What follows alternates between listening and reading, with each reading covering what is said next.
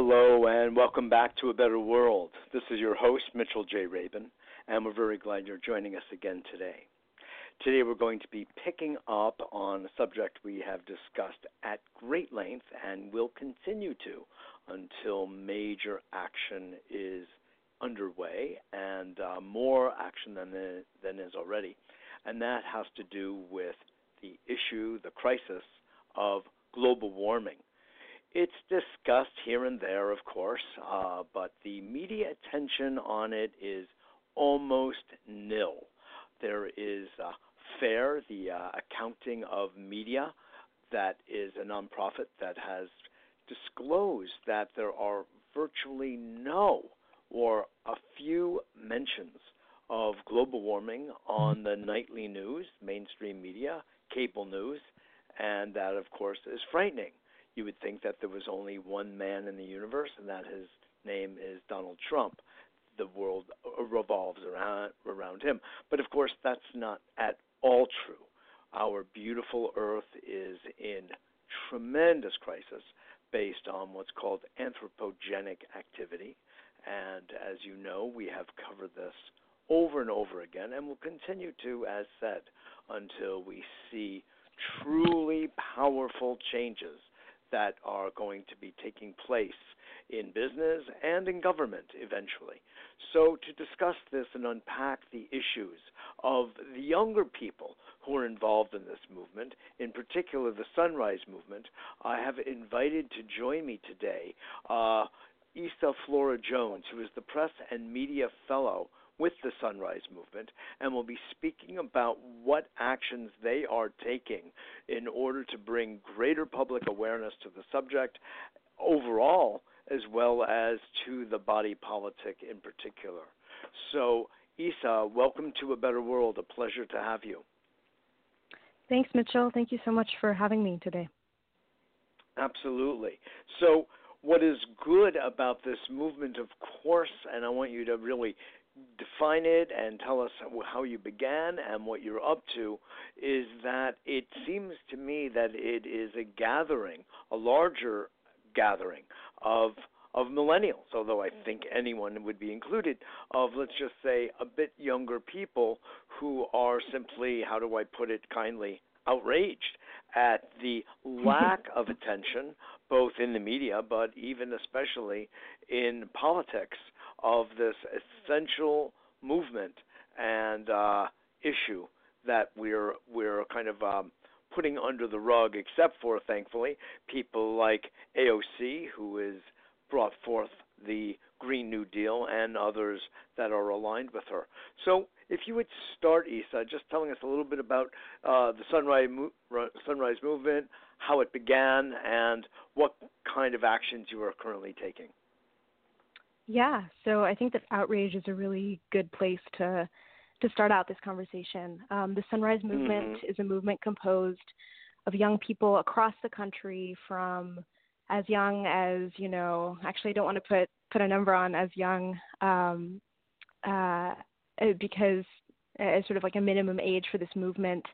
Yesterday I was sitting in at the DNC and heard from a really incredible activist, Havana, who's 8 years old, and really spoke to the reason why she was there, which was to represent young women like herself around the world in calling for action on climate. But we're really a youth-led movement from people across the country who are building to stop climate change and also create millions of good-paying jobs in the process of doing that. And I think that key to our organization is transforming our generation's anger and, frustration, our outrage at witnessing what has been a lifetime of political inaction on the climate crisis, and turning that outrage into a mass movement to build the political consensus, to be working with AOC, to be really relying on the new consensus, to be building the policy to bring us towards this new Green Deal and the mass mobilization that we all believe that we need.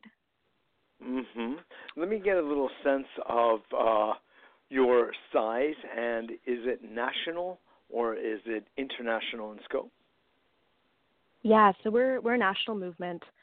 And we are focused on, we do work with organizations from across the world and have allies and friends across the world who are also building with us.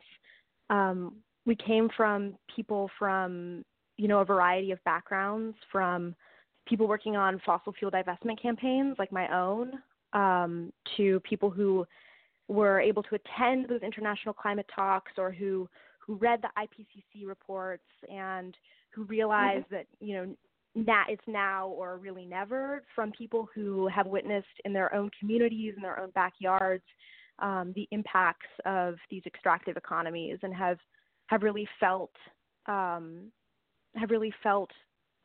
destruction, the ecological destruction that they felt called to come and begin fighting against. Yes. Wonderful. How many members do you believe that you have at this point? So the movement started in 2016, and with just one hub of people who came out of fossil fuel divestment campaigns and came out of a variety of different, and were representing the communities that were impacted by climate. And from there, we have spread to hundreds of, we call them hubs. They're essentially organizing groups in cities across the country. I think we're at somewhere, we're upwards of 250 now, I believe, of these hubs. And those are sort of organization points through which thousands of youth organizers are able to meet and connect and do a kind of form of distributed organizing. So I'd say that we grew from really, I think it was something like 12 people really committed to working on this and framing this climate crisis in terms of it being, directly a direct threat to a youth generation, to thousands of people across the United States and beyond, who sent their support. I was really, really impressed sitting out yesterday for 3 days in the hot sun at the Democratic National Committee headquarters at the amount of support that we are receiving. So many people sent us food. So many people expressed support virtually. And we really felt, held and seen as we were out there, and we were out there calling for a climate debate, which we feel is a necessary step in this 2020 election. Indeed. Wow. I just admire what you and your colleagues are doing in this respect. So in general, it sounds like you are sort of a coordinating hub, like on the macro level, of lots of, let's say, micro hubs. So in that way, every single time you attract another organization that is working on a grassroots level in some state, some county, somewhere in, let's just say mainly this country, you have just added another several dozen or several hundred possibly new members overall to the Sunrise Movement in terms of, not necessarily card carrying, that doesn't matter, but in terms of coordinated and coherent action on the ground to get the messages across that you're seeking to do and uphold the values that you are seeking to do as well. Yeah, I'd say that's a great way to describe it. We say that an action can be carried out by as little as 3 people who are together and representing Sunrise and ideally in connection with a city hub, but that we really are making it possible for anyone anywhere to take action. And I think in that way we've really been able to combat a lot of the apathy that young people especially are feeling, and create a lot of, shared hope and vision for what. Sure. Yeah. That's beautiful. If you don't mind my asking, Isa, how old are you? I am 22 years old. 22. Okay. So you're at that, beautiful age of youth in action, and it's beautiful. I remember I was 22 once too, and I was a loudmouth, and so I appreciate it. That has you could say morphed into what I'm doing right now, many moons later. So I very, very much appreciate it. Could you give us kind of a streamlined definition and purpose to the Sunrise Movement so our listeners can really get? I mean, I see some of your actions, and we'll talk about more of them. But what, as far as your kind of your mission statement, what would you say it is?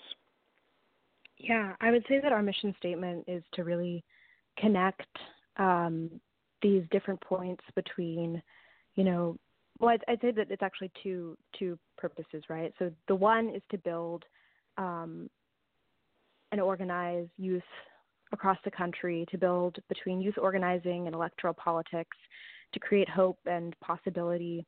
But I'd really say that our key orienting mission is this Green New Deal, and is the desire to create and guarantee a livable future for everybody, and to create just, equitable employment for people in the process. And in this way, it's a movement that I think encompasses, this is not just sort of, and this is something that, Tom Perez has been saying, that climate is a single issue. We really believe that climate and environmental activism, that the climate crisis, encompasses the need to fight against economic inequality and racial injustice, gender inequality, and that all of these things are encompassed in the values that orient us and that guide us. And so I think sort of mission statement is combating the way that the political and media establishment have suppressed conversation about the climate crisis for the entirety of our lives, and illuminating the way that we can all work together to build power to be able to create this just and livable future. And sorry, that's a bit longer than what you asked for. But, no, not at all. It's great. No, it's very clear, and you put it all well. So that's great. No, one of the things that I talk about myself on A Better World Radio and TV is the whole space of understanding the interconnectedness to all of the issues. It's people talk about one, being having one issue that, it's the horse that they ride. Like if you watched, for instance, the Democratic debates in the last 2 days, each person is sort of championing a particular issue. However, I believe you and the Sunrise Movement recognizes that there's this interconnectedness, this interstitial reality, if you will, of connectedness between all of these matters. Because if you look at the way democracy is working, or in more ways than not working, it's a function of the laws and the policies and regulations that are in place that suppress people of color, to some extent to women, and then you see that the whole thing, from a point of view simply of legislation, is skewed to keep some people down and other people thriving and flourishing. Well, how can you have a real working, equitable distribution of opportunity in a situation like that? It's like fighting against the wind. It's very, very difficult. So you see that having a working democracy in the true sense, a real democracy that is government of the people, is directly contributing to the issues of global warming, because the idea is that a few rich people are going to just make as much money as they can from doing the things they've always done, which is destroying, unfortunately, through extraction technologies and, commercial cattle farming and hog farming and blah, blah, blah, doing such intense damage, and they don't care, and they've lined up the laws behind them and the courts behind them, right? So I love what you guys are up to, because what you're doing is you're sort of blowing the whistle on all of it. So is that a clear, articulation of what you're up to? Yeah, I'd say so. I'd say we are really trying to call out those fossil fuel billionaires who are really enriching themselves at the expense of everybody else. Yeah, exactly. I mean, the whole thing is so insane. You wonder what could be. I mean, I wonder, and I'm sure you do. But what is the psychology of people who, if you've got, as Bernie Sanders says, three people in Silicon Valley that have as much money as 50%, and even if he's off a little bit, 30%, of the rest of the population. It's a pathological condition. There's nothing healthy or good about it, and thankfully people like him and many others are really blowing the whistle on that kind of inherent horrific injustice that the laws, including the tax laws, continue to support to this day. Like, what? It's like, and they act as though they don't have children themselves, or grandchildren for that matter, So yeah. Tell me, coming back around, if you would, what are, you're just coming from the DNC in Washington, you're pushing for a climate change specific panel, debate, which I think is fantastic, and I know Governor Jay Inslee has been calling for, and they completely shut him down. And you have to ask yourself, who are these Democrats? What power do they have to tell us that there's not going to be a climate debate, So tell me a little bit about the inside that you've discovered as you're doing what you're doing. Yeah, I mean, I think there's two components to this, right?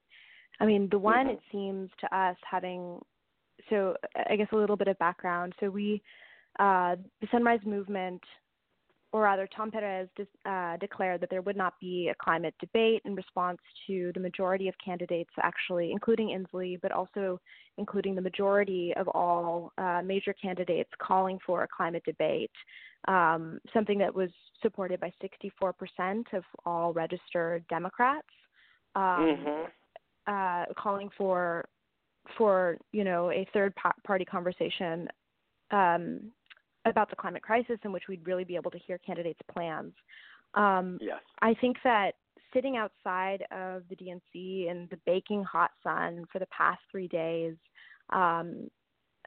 sleeping out there on the steps, and having had no response at all from the Democratic National Committee, it really seems as if the DNC and Perez is not listening to their constituents and not listening to the people who are going to be voting in this coming election and in every election to come. But I will say that there was a really obvious split, right? We had so much support from people stopping by on their lunch breaks, people coming and sitting with us for a moment, bringing us food, bringing us cupcakes from the Sierra Club. The Hip Hop Caucus came by with lemonade. Bernie Sanders sent us pizza. I'm just naming these sort of like material, sort of like symbolic expressions gestures, of love, right? But that felt and support. Yeah, but that felt like so meaningful when we were physically there. Sure. Again, on those steps, and I think that it really does illustrate. That I think like having left after those 2 days and having only heard 15 minutes of conversation about the climate crisis and those two debates, I think it's really strengthened all of our resolve that we need to keep pushing for this climate debate to happen. But even more than that, I think that we really need to be in all of our separate communities across the country, that we all really need to be expressing that what we know to be true, that this is the most important and most encompassing, right, issue of our generation, really of all generations. Yes. And that, that I think that this experience really illustrated for everybody who is physically sitting on those steps, but also for all of the people tuning in across the country, that we really need more conversation, and not just conversation, but action. Absolutely. Well put. Did anyone in your organization ask for a meeting with Tom Perez or any absolutely. of his colleagues? Absolutely. So we arrived at And the what steps happened? of the DNC hoping to meet with members of the Democratic Party. We actually didn't intend to have a 3-day sit-in and sleep-in there. We came there. We Did you intended bring to a have pillow? a rally on the steps. We didn't. We actually did not bring. So I mean, we had all of our sleeping gear that was at the different movement houses that Sunrise has in Washington D.C. But we're completely unprepared to stay the night. And we get to the front door and ask, just to speak with whomever is there, to step into the lobby, and immediately we are barred from entering. And at that point, I think people began to think about, like how far we were going to take this particular protest and the action, but also I think the degree to which the Democrats were not willing to even have a meeting and even to hear out the voices of everybody who had assembled, and really from across the country, right? Like I drove in from Philadelphia, but people came in from movement houses even further away to attend and be a part of this rally and this moment. So yeah, I say that was pretty striking. Did you express to whoever it is that opened the door that you were all Democrats, registered Democrats?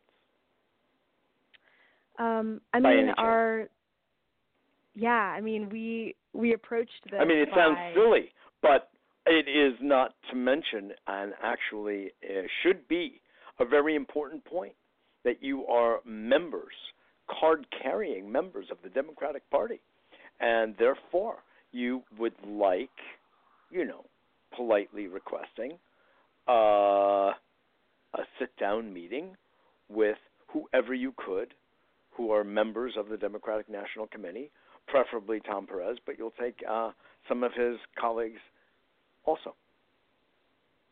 Right. We arrived and we stated that we were representing, a group of people who had voted for the Democratic Party, who perhaps had never voted in their lives before. You mean inside the Democratic Party? Yes.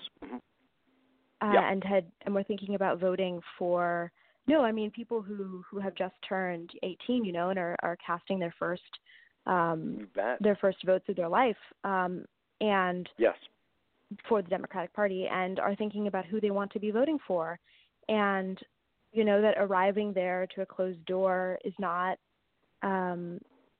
is definitely not the reception that we had hoped to receive, and that we had hoped that to put it mildly. To what is the next generation of voters. So I think that it was definitely a pretty No, this is great. I wholly applaud the actions.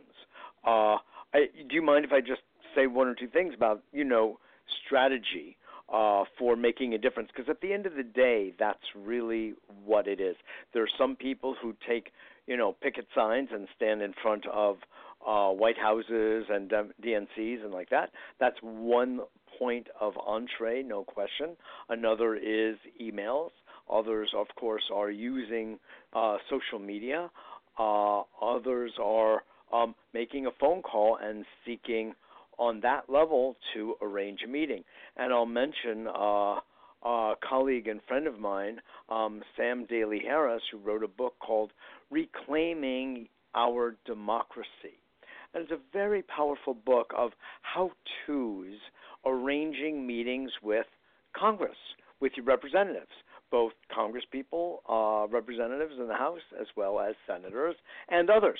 And it's a certain kind of model, Isa, that is not confrontative, by the way. It's sort of it's respectful, and it's businesslike, and one dresses accordingly and pressures them as needed persistently to get the meeting, and eventually that door will open, and you sit down with these representatives, including in the DNC, and you sit down and you make your case. So, think about it. these guys don't know how to handle hundreds of young people outside his door demanding attention.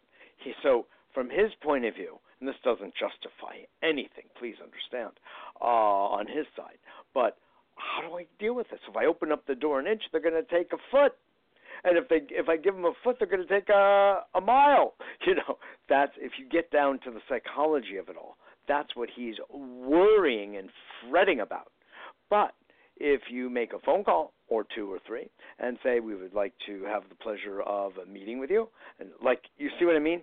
And so one doesn't preempt the other, but that different members of Sunrise could possibly seek to access the people that are making decisions about these important points, like climate change debate during this time period. Mike, what are your thoughts? Yeah, I mean, I think that's definitely a strategy that we are currently employing and that we have been employing sort of even as we are out there sitting on DFW steps and, sitting in at Pelosi's office. We also have members of the team who are presently congressional interns who are also, excellent. who are also working on the Hill and also in their local communities in politics in different kinds of ways. What I really want to stress is that this is a movement that has brought out people from all different kinds of backgrounds and with all different kinds of knowledge and access to the political machine. The halls of power. Yeah. Yeah, and I think that there even as we conducted this particular action in Washington, there are people across the country who are also. We had one Sunrise member who did attend the Miami debates and who, got an agreement from O'Rourke that he was going to pay more attention to this climate issue even than he already had done just by speaking with him there physically. It's not sort of, I think one thing that is so powerful about this movement and that's been so great to see is that folks are working at all different levels and in so many different kinds of ways, and that they really feel the agency to be able to do that and to be able to embody this movement and carry it forward in whatever they can. And I think that that's something that I'd encourage everybody also listening to this conversation to do as well. But yeah, definitely what you say is true. It's so important. Well, it sounds like you're already on it. You're already coming in, many sides to the middle, and that's really what I was suggesting. Whatever, it has different, sizes and shapes and colors, but you're on it. You, as one of the media coordinators for the Sunrise Movement, clearly see that there are a number of different leverage points that you can utilize. So I'm really glad to hear that. And I mean, in my years as an activist and demonstrator and all of that, I've, worn all hats, from marching in Washington to writing massive numbers of letters to people like Mitch McConnell, by the way. Never answered any of them, but I've had a lot to say about a lot of things over the course of many years, this being probably the salient issue of them all, because I so adore our beautiful planet Earth, and I take personally any affront to her. So it's a deep emotional and spiritual connection, and that's on the true and honest and sacred side, but it's also on the playful side, because it's fun to play in nature, and we want to be able to continue to do that, and we don't want everything to turn into either a real estate development or a hog farm or a drilling site. So, so I would also like to just kind of throw into the mix here, and you've already hit upon it, so I'm just pulling it out, and this is something A Better World in fact, is very involved in, because politics always lags behind business. In fact, politics is actually controlled by business for the better or for the worse. Unfortunately, more often to the worse. But business is, you could say, the real driver of change on this planet. As I've often said, Isa, it has been big business that has brought us to the verge of really the sixth extinction. And it's also when people's minds change and hearts change, the thing that can bring us back. Not governments. We need government to cooperate, and that's why I'm so pleased to have you on today, representing the Sunrise Movement and doing the things that you are doing on the ground to get the politicians to utterly wake up, because they're fast asleep and also addicted to their funding sources, which don't want them to say too much, except for people like Bernie Sanders and Jay Inslee and a few others, to deal with the serious issues at hand. But focusing on business, because you said you wanted to see people of your generation get gainful livelihood. Let's, what we sometimes call right livelihood in the space of, let's call them renewable energy and the green economy, and that's why you're so excited, and so am I, about the Green New Deal and this kind of activity. But just to tell you, business itself is taking huge leaps in the direction of building a renewable energy-based economy, if that can ever help your heart. Yeah. I think that coming out of the fossil fuel divestment campaign, I was also exposed to a lot of conversations and thinking about where we are investing and how business is, working towards making this transition happen, and how it's actually more lucrative for many of the big fossil fuel giants, for the energy companies rather, to be thinking about shifting away from fossil fuels and towards different kinds of renewable energy. But I think that it's a transition, and this is something that we're all this is why we are all fighting, right, is that we have to make it politically, not only politically possible, but politically necessary for them to make that transition. Yes. And I think that thinking about, the Exxon new case and the entire history of the knowledge of climate change and the purposeful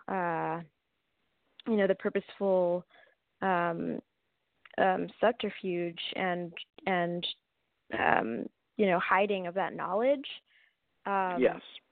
is really an example of why we need to make it a political imperative for this shift to happen. But I think that You're right. can only happen with a degree of urgency, and this 11-year timeline that is the timeline we know from the IPCC reports we need to move on. And I think that none of us have the faith that business will make that shift happen at the speed and with the urgency that we all deserve, Yes. unless Yes. we are also here calling for it to happen. I Yes. think it's really encouraging. I think there have been incredible, leaps forward.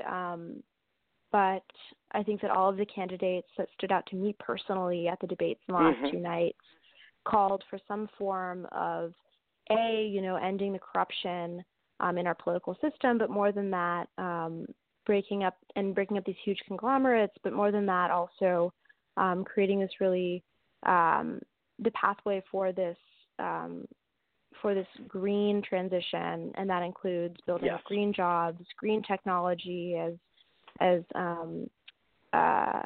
Warren brought up, and I think that is that's where we are really.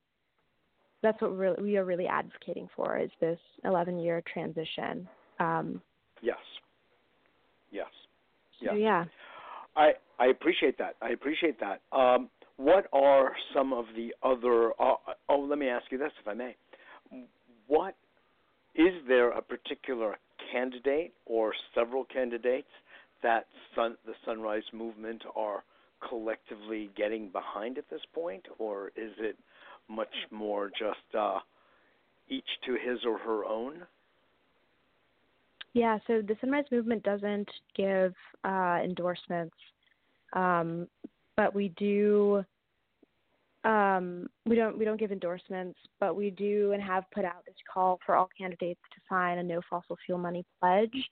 And we think that the leaders in this election and the people who are really representing the people are those those candidates who have signed the no fossil fuel money pledge, and who've also signed on to the Green New Deal and have indicated that they will be working for this solution for all of us. So I'd say that we think that the candidates who support, their constituents and represent a youth generation can only do that if they are out front and center, calling for a Green New Deal and for this transition to happen. Now, just tell us a little bit, if you would, about, I know we're running a little over. If that's okay for you, it's okay for me. I can take a few more minutes here. About your work at the Harvard divestment movement. Can you tell us a little bit about that? So for the past 4 years, I coordinated the divestment. Well, I didn't coordinate the entire time, but for the past 4 years, I've worked on the campaign that's working alongside another campaign to divest Harvard from prisons. But our campaign worked to divest Harvard's enormous endowment from the fossil fuel industry. And I think that experience was really sort of an inside look at the work it takes to make corporations, and I think it's really important to see the university as a corporation. In fact, which it is, the largest, even though they're typically nonprofits, but there was a land deal made a couple of 100 years ago that gave them a certain privileged status, but not to unpack that all right now. Please go ahead. But that it's really, really important to have that history and to know that it is a larger nonprofit even than it has more resources even than the Vatican, is up there with Apple and Coca-Cola in terms of the amount of money that it has and is moving, and that for me personally, I felt as if it was a really unique opportunity to be inside of an institution and be able to ask it to demand that it make this change. And I think it was also a lesson about the work that a small group of really dedicated individuals can do when they are working together, relying on one another, and working across campaigns to be doing that kind of work. Yes. During my time, we saw the divestment from their direct holdings in all kinds of energy sources, so from oil, gas, coal, or rather, a pause on those investments, so they still are directly invested. But during my time, they announced this sort of a pause on them, and I think that the way that conversation shifted during my time was really a lesson in people power and the way that we can educate and work with one another to be making these changes. That's and it was beautiful. Definitely what brought me to work with the Sunrise Movement. Yeah. Into Sunrise, exactly. It was your preparation. You were hovering around a very important quote by the famous anthropologist Margaret Mead, which I have as part of my electronic signature on email, which you can go back and take a look at, which is, quote, "Never doubt that a small group of thoughtful, committed citizens can change the world. Indeed, it's the only thing that ever has." End quote.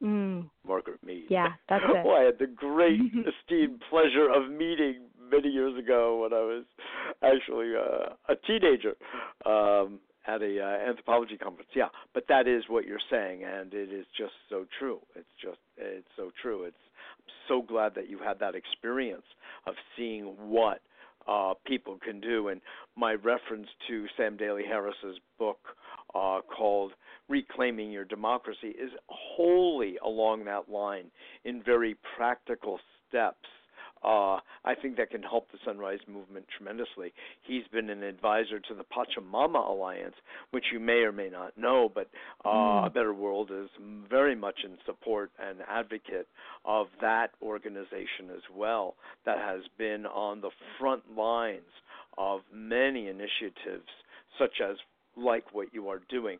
It has a slightly different way, and I'm one of the facilitators of their Awakening the Dreamer and online Game Changer courses that are all for free, that educate people about the interconnectedness, as we were talking about before a bit, Isa, the relationship between economic, political, and social injustice and issues and the larger global warming crisis, just to bring that forth.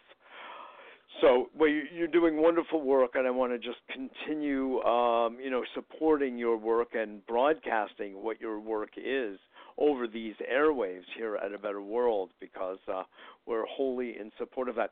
I'm going to just take a moment because of something I just learned myself this past weekend, which I found startling, and I had a little bit of a visceral reaction to when I first heard it, but then I let it settle, and it became really interesting and opened up my vista a little bit and made me a little bit more understanding of the way history flows, i.e. the way men and women act, along the path of life. And I'll share it with you before we part. It's really interesting. And that is to say that I was out in Colorado in this group called the Evolutionary Leaders Circle, and one of the people I got friendly with in this group was saying to me, as I was speaking about the need to build a renewable energy economy for every single possible good reason, he said, you want to manage your emotions in regard to this, he said, to someone who, by the way, is a personal coach and holistic psychotherapist, moi, and along with what I do in media and business.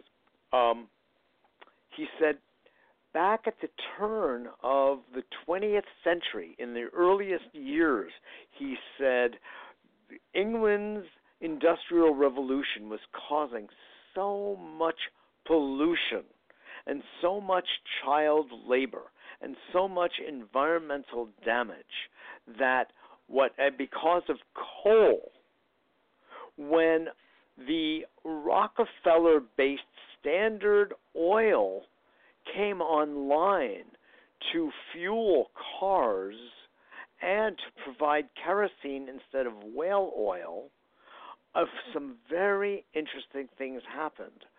First of all, whales wouldn't have to be killed en masse, which was happening then, en masse, because whale oil lit our lights back then.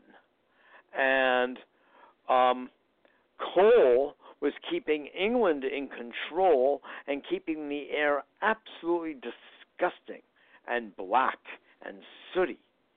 And so when oil came on board, it was actually considered the environmental savior of the times. I was shocked, honestly, and I've been in this world, since I was 14, I was sort of fighting the fight for a pollution-free world that, of course, over time got recognized as, greenhouse gases and leading to global warming, leading to accelerated climate change. But so I'm no newcomer to the space, and I've dedicated a lot of my life to really being engaged to shift things in this space. But when he said that, I realized I did not know this interesting piece of information. And I went, oh, you're kidding me. I really had no idea. It also allowed some of the economic power to come here to America from England, and it was allowing. Mitchell, wow. That's a completely wrong fact. I'm so sorry. I do have to jump off the phone. But Not I want to thank you so much for having me on to speak today. Oh, what a pleasure. And I know we ran over than what I said. Why don't you give the website or ways of contacting people to the work of the Sunrise Movement so people listening can, if they want, jump on the bandwagon here of continuing and helping you, supporting you, doing the good work that you're all doing? Yeah, so you can find us at sunrisemovement.org, and you can sign up there or support our work, support further actions like the one in DC, and hear what's happening next. Thank you so much again for having me on the show. That's wonderful. A pleasure to have you, Isa, and we'll talk again. Awesome. Bye-bye now. Good afternoon. So for the sake of all of you, I will complete that little story. I'm sorry she had to leave. I kept her longer than I told her I would need her on the show. But it's just interesting. It contextualizes the role of the fossil fuel industry in a way that I personally, even after all of these years, really didn't have a perspective on. So it broadened my own horizons. That who would have thunk it that the advent of those fossil fuels, of oil in particular, and then natural gas, would be the environmental savior of the time. So there is a relativism, a cultural relativism to everything.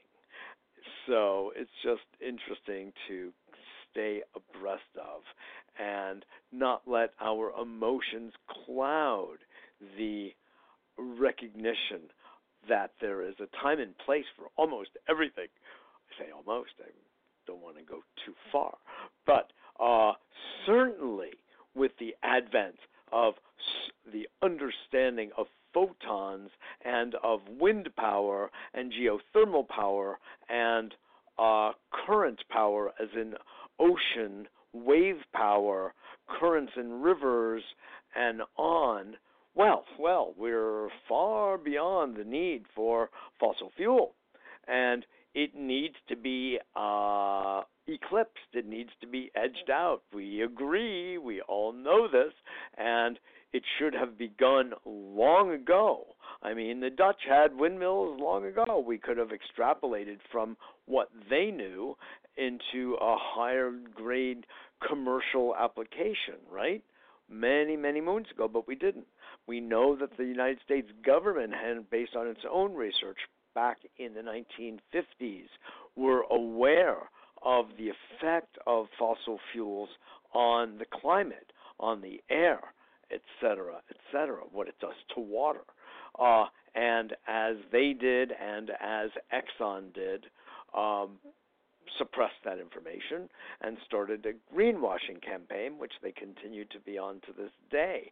We know these horrible, horrible facts, and God knows, thank goodness for the Sunrise Movement, thank God for AOC and the work that she and Senator Markey and many, many others are doing. Thank goodness for the work of Paul Hawken and the Drawdown Movement, which it really is, and for the Pachamama Alliance, and so many millions, literally, of NGOs, of B corporations, of nonprofits, of C corporations, people with heart and mind, coordinated people with higher values that know to put people and planet in front of profit. It's so simple. It's just really simple what our demands are. Not our requests, but truly our demands. It needs to be this way. It should have always been this way. And that's the way you build a healthy, balanced society. When you allow the reptilian brain in its fear factor to generate greed as the basis of activity, sort of when Michael Douglas in the famous film said greed is good. No, there's nothing good about greed at all. It's actually a symptom and expression of a sickness, of a reptilian brain out of control, not taking into consideration, not knowing inside an individual to allow the mammalian and the prefrontal cortex to do the executive decision making. And that also, by the way, means, and I'm not being esoteric, I'm being physiologically accurate. The heart gets activated because it's intimately wired with the prefrontal cortex. But if we're acting out of the reptilian, then the prefrontal cortex becomes in service to it. So that's what allows what you would think of and what appears to be smart people to conduct extremely greedy business. It's not that they're, sounds funny, it's not that they're bad people. It's that they're undeveloped people. They're essentially emotionally unintelligent, emotionally not matured people. This is my point of view. And so our jobs are many. Our jobs are, first and foremost, triage. Save the planet by reducing those actions that cause further global warming, i.e., more greenhouse gases in every single manifestation. That's like, throwing water on the house that's on fire. That is numero uno, obviously. Then we have to deal with, and that's largely a business matter in many respects. Then there's the political power, which our dear Isa was talking about, Flores-Jones of the Sunrise Movement today, and dealing with that. God bless this group with sitting in, as they just did, at the DNC, which is as old-fashioned and archaic as, well, the reptilian brain. Well, close, huh? Close. And that has to be utterly reformed. I mean, of course, those of you who have been listening for years to me here on A Better World and many of our guests, I have interviewed third-party candidates because we so believe in breaking up this duopoly that is just madness itself. It's hard to imagine that the breakup is going to be happening soon enough, but I will always endorse Nelson Mandela's wonderful words, which are, it always seems impossible until it's done. It always seems impossible until it's done. And we are aiming for that. But in the meantime, we do have to, I feel, deal with what will really change the game. And it does not look like a third party is going to be doing that here.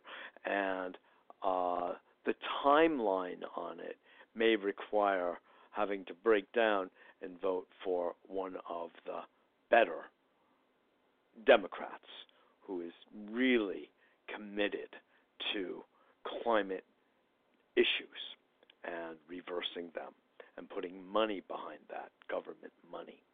And I leave that up to your own imaginations. I never tell you what to do, God knows, but I do make suggestions, that's for sure. Anyway, it's interesting, this historical perspective on the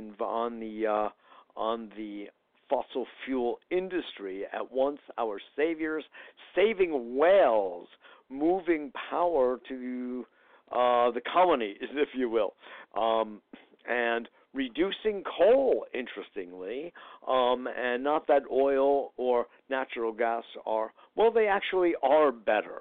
They are better, although, there are issues of lead that was suppressed also because people are weird, and they will just seemingly do almost anything for money and just cast aside even the health and the well-being and the sustainability of their own lines of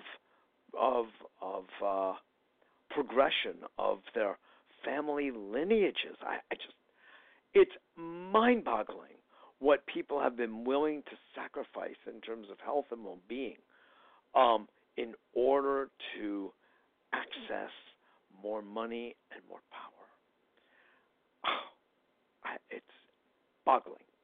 But in conclusion, I want to just thank Isa Flores-Jones and her other colleagues at the Sunrise Movement and all others who are making valiant efforts at shaking loose this utterly stuck DNC and stuck Congress that doesn't listen to us. And it is listening in some measure, and she well put it, it will listen to us the louder we get and the more persistent and awake and conscious we become. And when we demand, yep, it will happen. It will break down the walls of Jericho. It will happen. So on that note, I want to just thank you all for listening, and please pass this around to your friends and colleagues and family and all who can hear the message of the youth. God bless them, who are picking up the mantle from those of us who have been at it. We need everyone on board, and each of us brings our own unique perspective and a unique gifts and talents to this table. We need lots of creativity. We need amazing firmness of conviction.